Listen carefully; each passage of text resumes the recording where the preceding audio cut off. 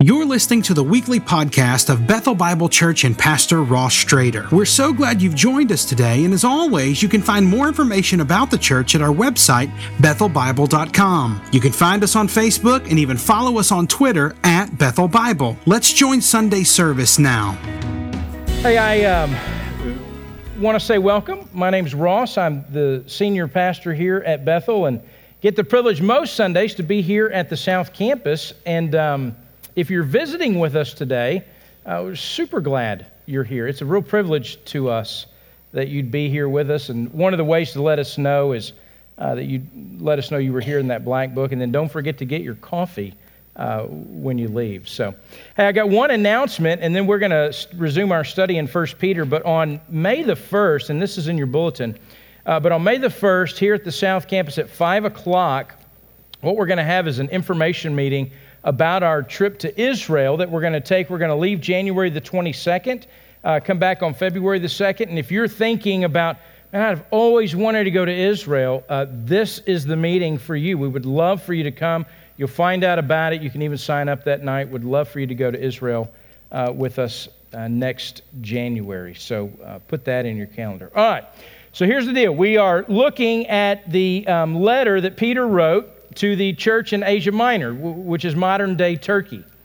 And we are in 1 Peter chapter 4 this morning, and we are going to look at a few verses. And to kind of set it up, here's where I want to start. There was an old movie. I say it's old. I can't believe it's 15 years old. But do you remember the movie Ants? You remember that movie? If you have kids or had kids back then, you probably did. Well, so the movie starts out, it shows some ants working, but it starts, there's this, the camera angle, such as that is in animation, but it starts out over the top of this big city, and the camera angle comes all the way down, down through the buildings, down into the blades of grass, down the blades of grass, into the dirt, and finally the camera lands on this room, okay? And in this room is this ant who's the main character of it, and he's laying on a therapist's couch. And the ant is named Z. And here's the conversation that ensues once you get there. It says, all my life I've lived and worked in the big city. I always tell myself there's got to be something better out there. Maybe I think too much. I think everything must go back to the fact that I had a very anxious childhood. My mother never had time for me. When you're the middle and a child in a family of 5 million, you don't get much attention. It says, and I mean, how is that possible? I've always had these abandonment issues.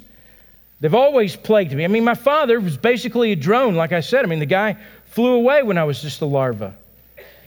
And my job, don't get me started on it because it really annoys me. I wasn't cut out to be a worker. I feel physically inadequate. My whole life I've never been able to lift any more than 10 times my own body weight. And when you get down to it, handling dirt just isn't my idea of a rewarding career.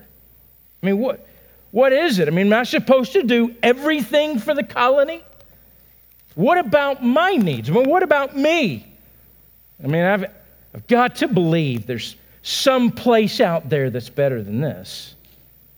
Otherwise, I'd just curl up into a larva position and weep. The whole system makes me feel insignificant. To which the therapist responds, excellent, you just made a breakthrough. And he said, I did? She said, yes, you are insignificant. So the scene goes from there, and they show all these millions of ants and the new ants being born and getting divided up into their different roles. And Z goes back to his workstation. He says, okay, I've just got to keep a positive attitude, a good attitude. Even though I'm utterly insignificant, I'm insignificant, but with an attitude. It's tragically humorous, isn't it? The movie's getting at what so many feel deep inside of them. That, if I wake up, the biggest fear is that ultimately I am insignificant. And so Peter, he's writing to first century readers that would have felt very much the same way. They're believers in a place called Asia Minor. They are a vast minority. They are not a minority with a voice. They're a minority without a voice. They're living in communities that by and large are neutral or hostile towards them. Many of them can't make ends meet because nobody will employ them. Nobody will go to them for work anymore because of what they think about them because they're followers of Christ. And that's not to mention the persecution that has just come into the land.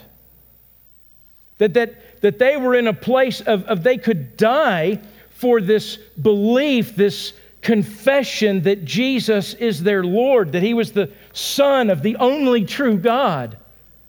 That He died and was resurrected, and they were the objects of scorn. And we know from the letter we've looked at, these are second-generation Christians. They've seen the first generation come. Many of them have died or been persecuted or martyred. And I'm sure that they fight this waking up and thinking, okay, listen, did we make a mistake here? Because, man, not only are we insignificant, we are that. We also are persecuted and we're suffering, and it doesn't look like it's going to get any better. To which Peter writes, you're right, it's a good chance it's going to get worse. But he spends the whole first chapter telling them, yes, you are exiles. You are strangers. Because ultimately, you are out of place here. This isn't your home. It's where you live, it's where you work, it's where you have influence, but this isn't your home. This isn't your permanent address. And then he tells them, listen, this is who you are. And he spends verses extolling the glories of Jesus, all that He is and all that He's done. And then says to them, and you're His chosen people.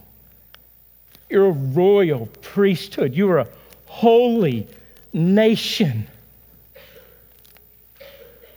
And they needed to hear that.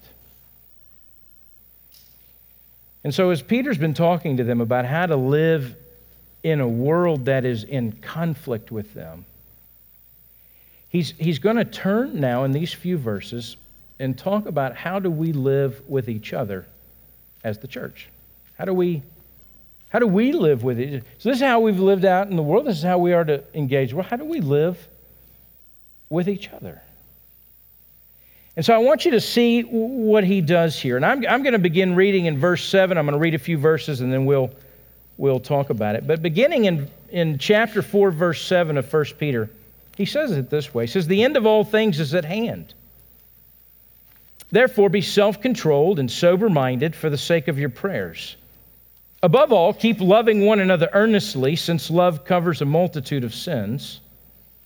Show hospitality to one another without grumbling. As each has received a gift, use it to serve one another as good stewards of God's varied grace. Whoever speaks as one who speaks oracles of God. Whoever serves as one who serves by the strength that God supplies. In order that in everything God may be glorified through Jesus Christ. To Him belong glory and dominion forever and ever. Amen. You know, he begins this with a bit of perspective. The end of all things is at hand. Peter's speaking about the coming of Jesus, the next event, the next significant event on the horizon of history. And see, the reason that the end is at hand is because of the ministry of Jesus, that His death and His burial and His resurrection had inaugurated the last days. And so I want to be clear, though, when the New Testament speaks about the end is at hand or the time is near, it is not speaking about immediacy. The New Testament is speaking about imminence.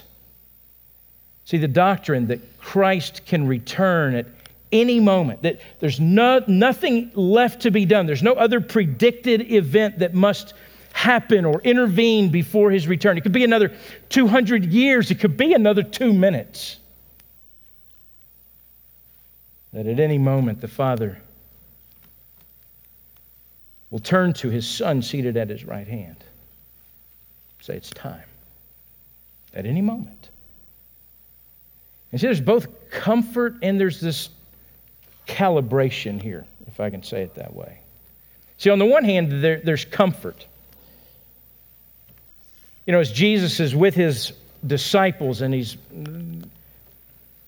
it's the last days that he's with them before he's going to go to the cross. He'll say to them in John 15, he say, look, take heart. Don't fear. Because I'm going to go to prepare a place for you and come again to receive you, that where I am, you may be also.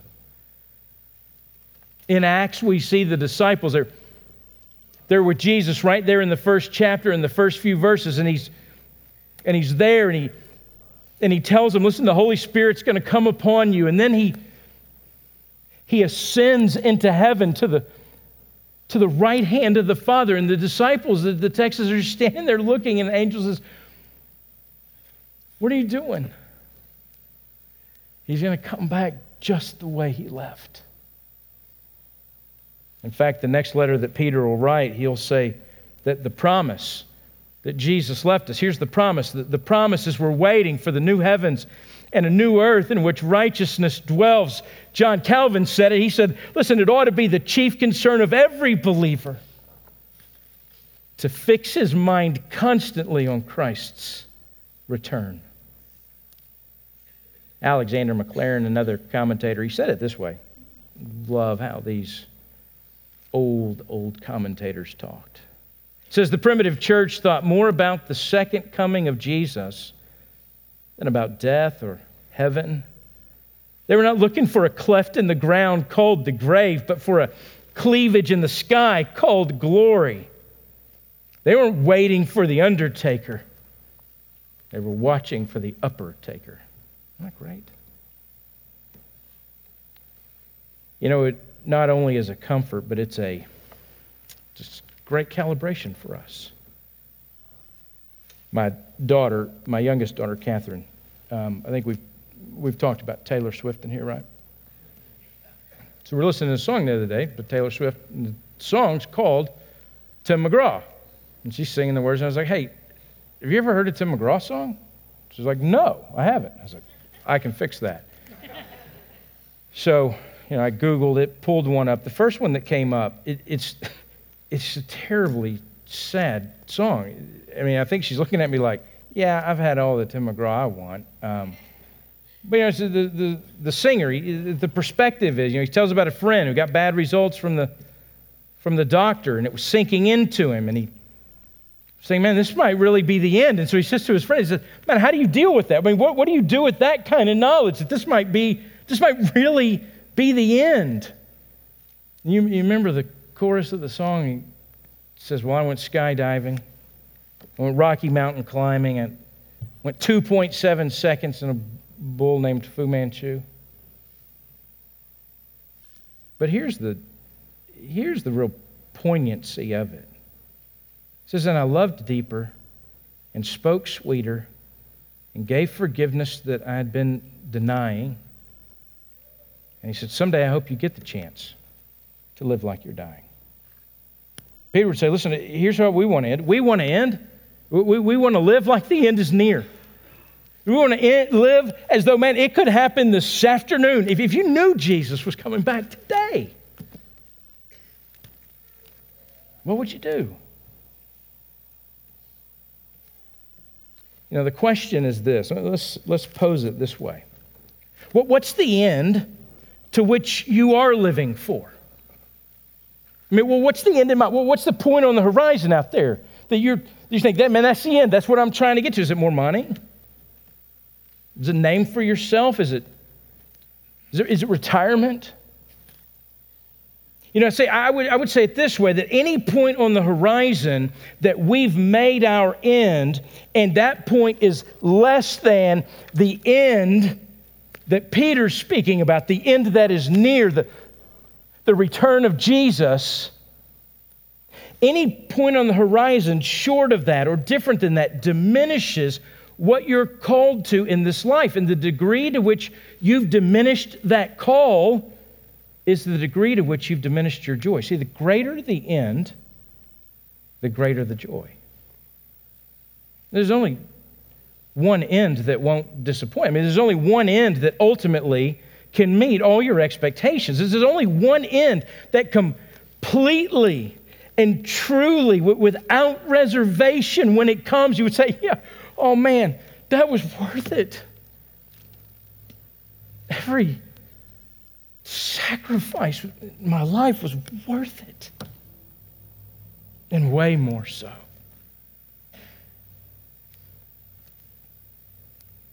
And what is it that has the controlling pull on your life? See, we have lots of goals, and goals are great. I mean, maybe your goal is to get a college degree, or maybe your goal is, I really want to get married. Maybe your goal is like, man, I want to drive. I just want to get my driver's license. I got the son, 16 days from a driver's license. I'm sure I remember when I was there, I was like, Lord, just don't come back till after that, okay? Maybe it's a financial goal. Maybe it's a career goal. I mean, and those are fine. I mean, those are good. Well, it's good to have goals. I mean, submit them to the Lord. But if any of those goals become the end to which you're living for, then that's the problem. So if you don't reach the goal, so failure comes, or tragedy comes, or life throws a curve. Life always throws a curve. So you got to hold those goals loosely while clinging tight to the end, to the end that is near, the coming of Jesus. Only then. Listen, that's the only way somebody with a financial goal will ever be able to be financially generous. I mean, if your end is a certain amount of money or status or portfolio, you never are able to live generously until that end is somehow reached. It's the wrong end. It keeps the single person from becoming desperate. It doesn't mean it takes away all the loneliness. It doesn't mean it takes away the desire to be married. But if that's the end, it's the wrong end to live for. It's the only thing that'll help a guy make the choice to leave his office and go home to his family. Not worried that somebody's going to get ahead of him while he's gone, or the whole place is going to fall apart. I mean, that's the only hope you have. The one without the college degree, that you could truly know. It's the only way to truly know, that your identity's not in education. Get a degree, I think it's great. It's not the end. Maybe worse than not reaching the goal is that you actually do reach the goal. So, one of my favorite illustrations is Tom Brady. Quarterback, New England Patriots, won 4 Super Bowls, 3 MVPs. I can hardly say that without getting a little nauseated. But he is. Like it or not, he's going to be one of the greatest quarterbacks that go down in history. And he was on the 60 Minutes interview with Steve Croft. It's a fascinating interview. And he says this. He says, talking to Steve, he says, why do I have 4 Super Bowl rings and still think there's something greater out there for me? Maybe a lot of people would look at me and say, hey man, that's what it is. You've reached it. You've done everything you were working for. He said, listen, I have reached my goal, my dream, my life's aim. And me, I think, God, it's got to be more than this. This can't be everything. So Croft, he shoots the gap. He says, well, what is the answer? And Brady says, I wish I knew. Wish I knew. There's only one end to live for. And that end is imminent. It's near. And it comes with this, Peter says, self-control and sober-mindedness. So if you want a simple definition, you could write out in the margin, sanity, right? Most of the end is near talk comes with kind of an insanity. You know, the sandwich boards and the guy with the bullhorn. That's not what Peter's talking about. Self-controlled and sober-minded for the sake of your prayers. I mean, we might expect, maybe, listen, it's a call for some extraordinary behavior. We got to buy all the water we can, right? And get a place and have a bunch of gold. Because, man, that'll be what we need, right? If it all comes down, you know, at least you got your gold. You know, the nearness, this thought leads believers to lose their head or act irrationally. Peter says, no. On the contrary. We think sensibly as we contemplate the brevity of life. If you lived to 100, it is a breath compared to the eternity that you were created for. So we don't set dates. We don't read the headlines of the newspaper like tea leaves. But we do. Listen, we realize, God's bringing history to a close, and it should provoke us to depend on Him. And how we do that manifests in our prayer. I mean, going to the Lord in prayer. No, it's the word, I say this, I say it carefully, I don't, but you know, Jesus, He proclaims on the cross, it is finished. And it is finished. Everything's finished. And yet the one thing Jesus continues to do, the one ministry that still abides for Jesus as He's seated at the right hand of the Father, you know what He's doing? He's praying. He's making intercession for you. The disciples, when they were with Jesus, the only thing they asked Jesus to teach them is, would you teach us to pray? I mean, there was something about the Son of God, the second person of the Trinity, part of the eternal Godhead, that in His humanity, He found the need to get up early in the morning and to commune with the Father. I always wondered, how did He close the prayer? And in my name.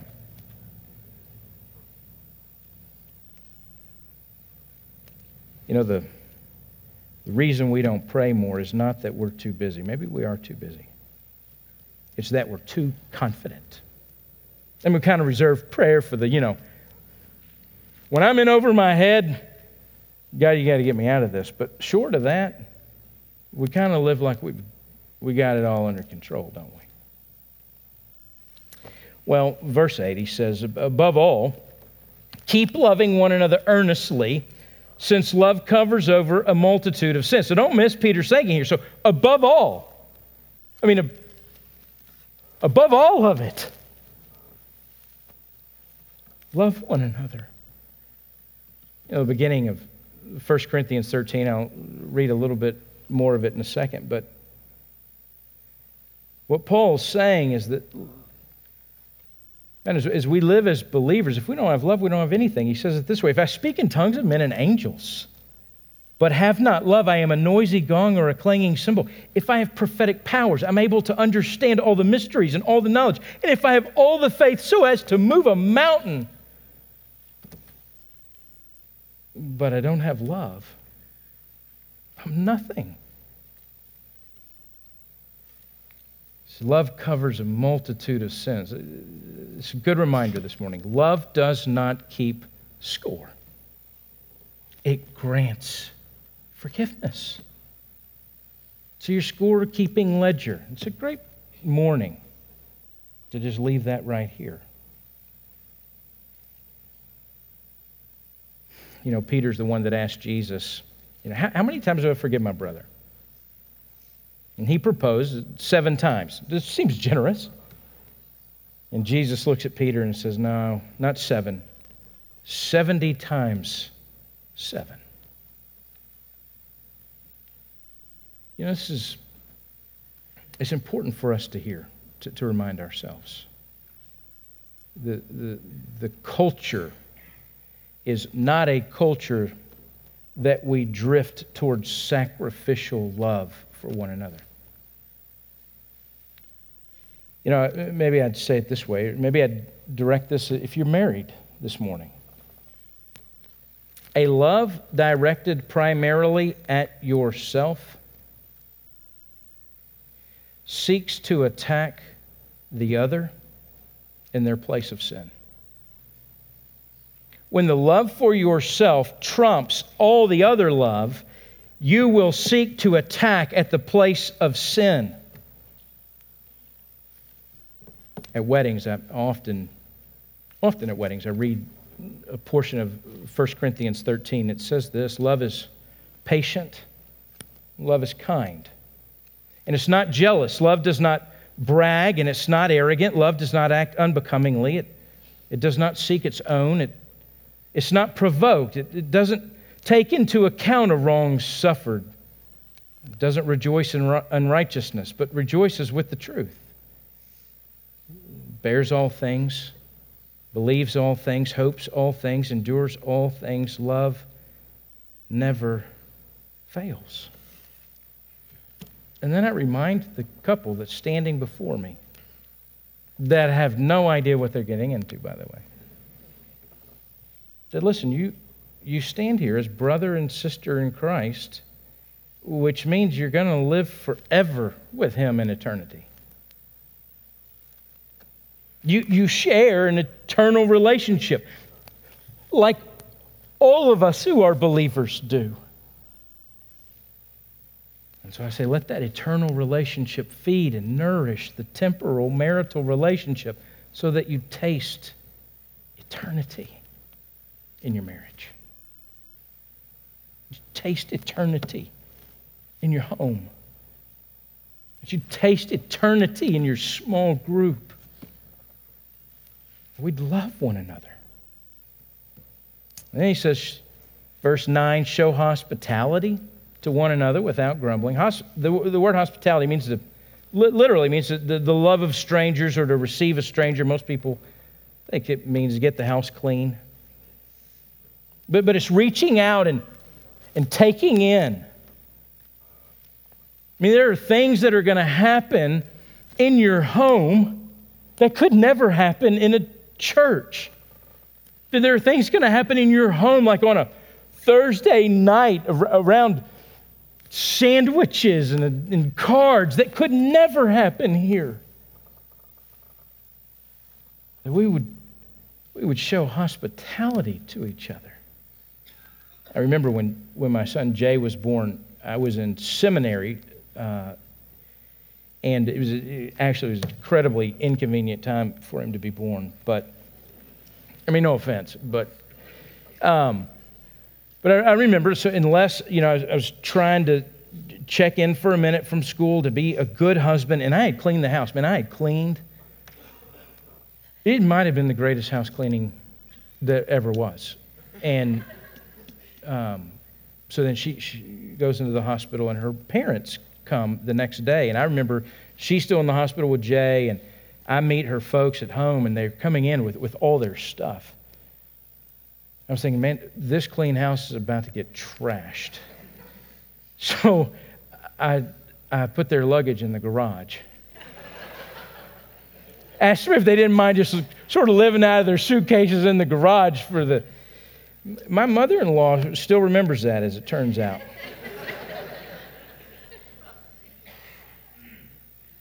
Peter adds without grumbling, because you know why? He knows it's hard. Knows after a while it can try on your nerves. And he says, listen, don't cave into the temptation to begrudge.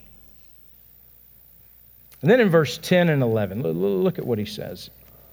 He says, as each has received a gift, use it to serve one another.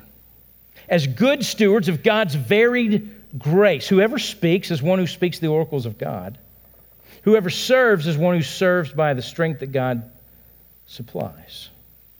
We talk about this verse at Discover Bethel. If you've been to Discover Bethel in the last couple of years, you've heard me talk about this. And I talk about that, as the church, as believers, we really have three resources. I mean, And two of the resources I totally get. I mean, the first of those resources is the Word of God. I mean, we have the very words of God. It's inspired by God through human authors, believers, and it's preserved for us. And if we want to know God, we want to hear God, we have His words. That's why at every setting we're in here at Bethel, we open God's Word. It's one of our resources. I mean, we couldn't do the Christian life without it. The second of those resources is the Spirit of God. I mean, the very Spirit of God that indwells us and seals us and empowers us and enlivens us. And it's remarkable. I mean, the Spirit of God that empowered Jesus in His ministry so that Jesus could turn to His disciples and go, man, I'm going to send you the Helper. I'm going to send you my Spirit, and you're going to do greater things than I did. The Spirit of God. Now listen, I totally get the Word of God and the Spirit of God. It's the third resource I don't get so much. I mean, if I were picking a third resource, it wouldn't be this one. I'd pick angels. I mean, right? I mean, angels are awesome. I mean, they got wings and eyes, and they're scary, and they fight demons. I mean, I would pick angels. It's not the third resource. You know what it is? It's the people of God. And why that's so hard for me to understand is because I know people. I'm one of them. But that's what Peter's saying. I mean, it's a resource. He's speaking of, listen, you have been given, you have received, you have been deposited with a portion of the very grace of God. He's speaking here of spiritual gifts. A couple of ways to define it. Spiritual gifts, a God-given ability to serve the body of Christ wherever and however He may direct. Another way to define it is the divine enablement by God that occurs when you believe in Christ that allows you to function in the body of Christ in a unique way. And he begins by saying, listen, each of you, every believer has a spiritual gift. Every believer. If you want to read more of the New Testament about it, so 1 Corinthians chapter 12, Romans chapter 12, Ephesians chapter 4 speaks of the spiritual gifts that God graciously grants to believers. And you, if you're a believer, you have a portion of God's grace. You have a spiritual gift. And spiritual gifts are not for us to boast about. I mean, we didn't do anything to merit them.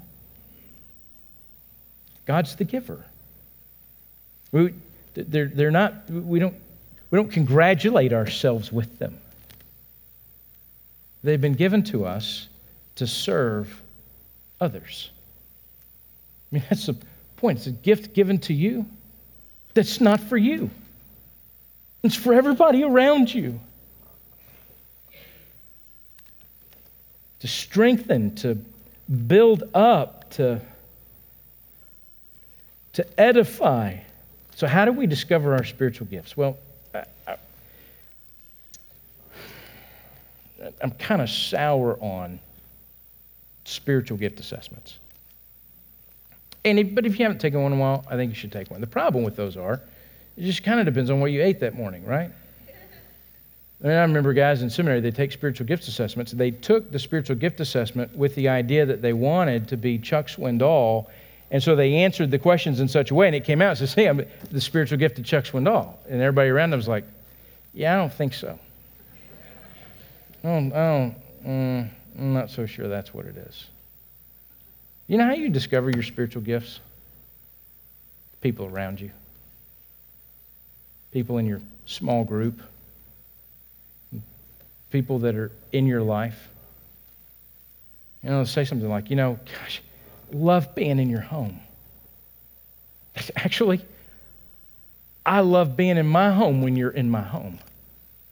Better than all by myself. You have the gift of hospitality, or you have the gift of encouragement. You're the first person I thought to call. Or in your small group, and And conversation goes like a lot of small group conversations go as you're around studying, and then somebody just sort of speaks clarity into it and says, and you just think, man, when you say that or when you begin to explain it, it just all becomes so clear to me. That we'd live life with each other enough that somebody would know that about us. That's how you discover your spiritual gift. And how do you use your gift? Well, just get involved. And if you say, well, I don't know what my spiritual gift is, that's all right. We've got a lot of opportunities for you to figure it out. And if you're in the wrong place, we'll let you know. We'll help you find the right place. Now, I'll tell you, if you don't know or you're not exercising this spiritual gift that is so vital to our church body, it is my plea for you to do that.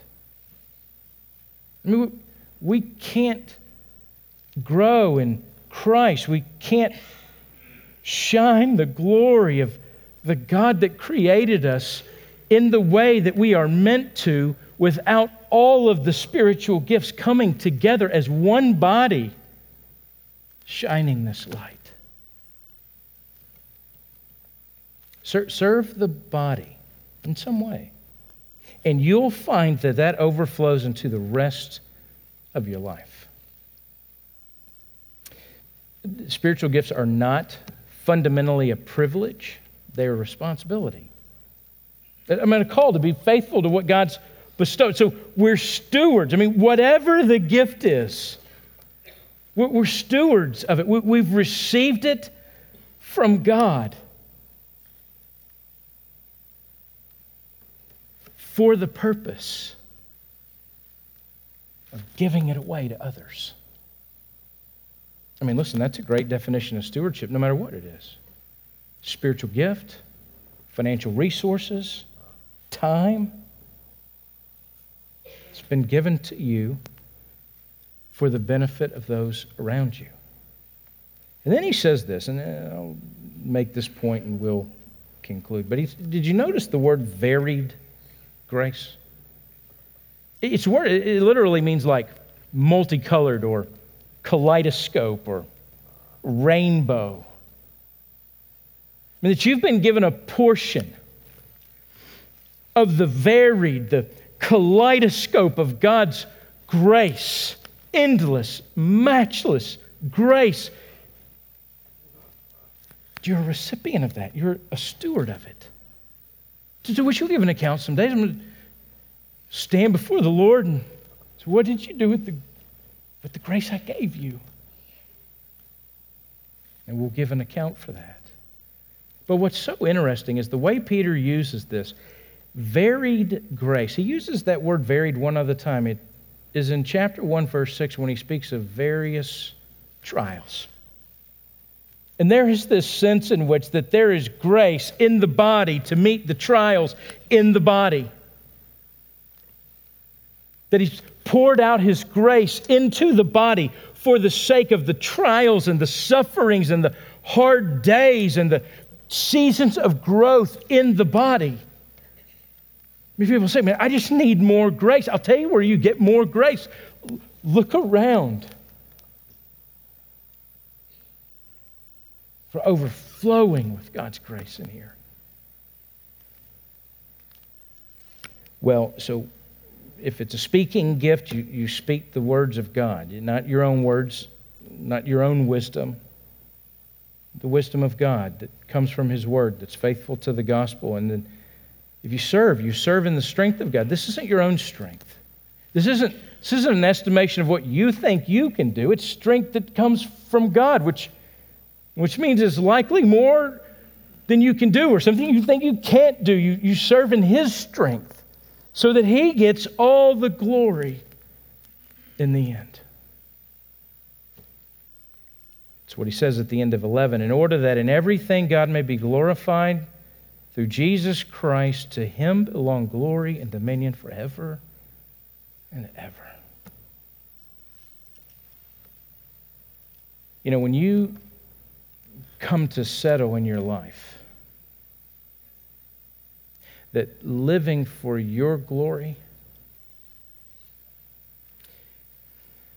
is such a small and worthless endeavor.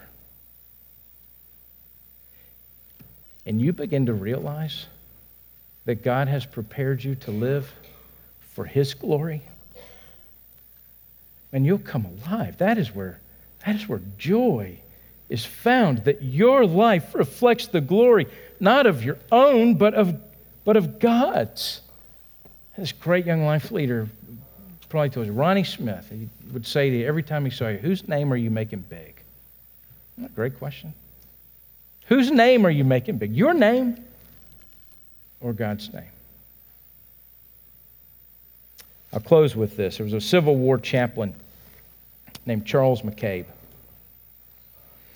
And he writes about that during the Civil War, he was incarcerated in a prison in Richmond, Virginia, with what he called the Boys in Blue. That was the Union soldiers in the Civil War. And they would be captured, they'd go to prison, and many of them would end up dying in prison, passing away in prison. And you knew that if you went there. He says, one night about 10 o'clock through the stillness and the darkness, we heard the tramp of some coming feet. It was a new prisoner.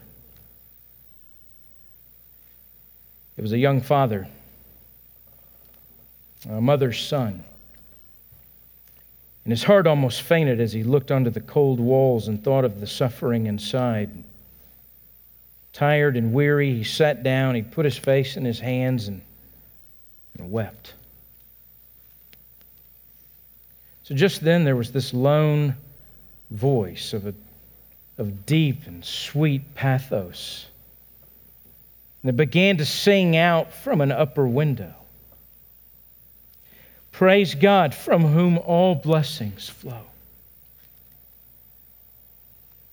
A dozen manly voices joined in the second line. Praise Him, all creatures here below.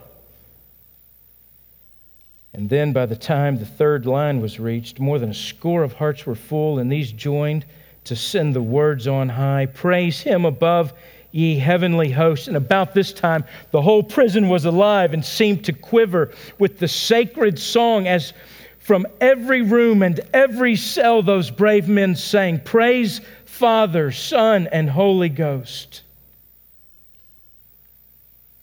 And as the song died out on the still night, enveloped in darkness, that young man into the silence rose and shouted. Prisons would be palaces proved to be if Jesus would dwell there with me. If you would you bow with me as we pray? Father, we thank you for the letter that you inspired Peter to write, and Father, that you preserved it by your Spirit in the community of saints for all these years, and here we hold it in our hands in front of us and are able to hear from you. And so, Father, I pray that your word would have its effect on us. I pray, Father, that we would know both the comfort of the imminence of the return of your Son, and that, Father, we also would be challenged and convicted to calibrate our lives that way.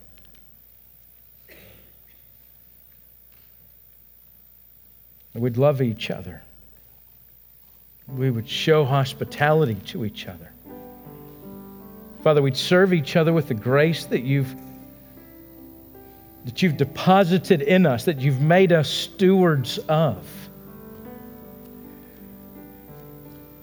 Father, we do that for the good of those around us,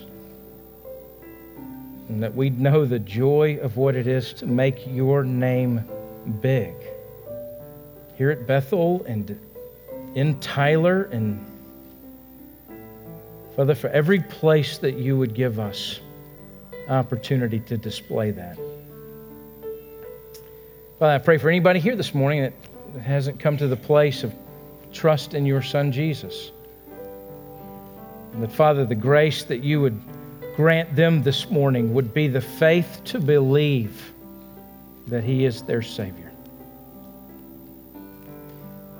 That the death on the cross was the payment for all their sin, past and present and future. But there's not anything in their life that Jesus did not pay for on that cross, die for, and take to the grave. And that, Lord, they would believe that 3 days later your Son walked out of the tomb, risen and glorified. Father is seated at your right hand even now, making intercession for all of us and awaiting for the trumpet to sound and the end to come, which we know isn't an end. It's the beginning. So, Father, we ask all this the only way we can, and that's in the name of your Son, Jesus, and by the power of your Spirit. Amen. Thanks again for listening to the podcast today. We hope that you were blessed and encouraged. And if you have any questions or comments, we want you to let us know. Simply send your thoughts to questions@bethelbible.com. Thanks for spending time with us, and be sure to join us next week on the Bethel Bible Podcast.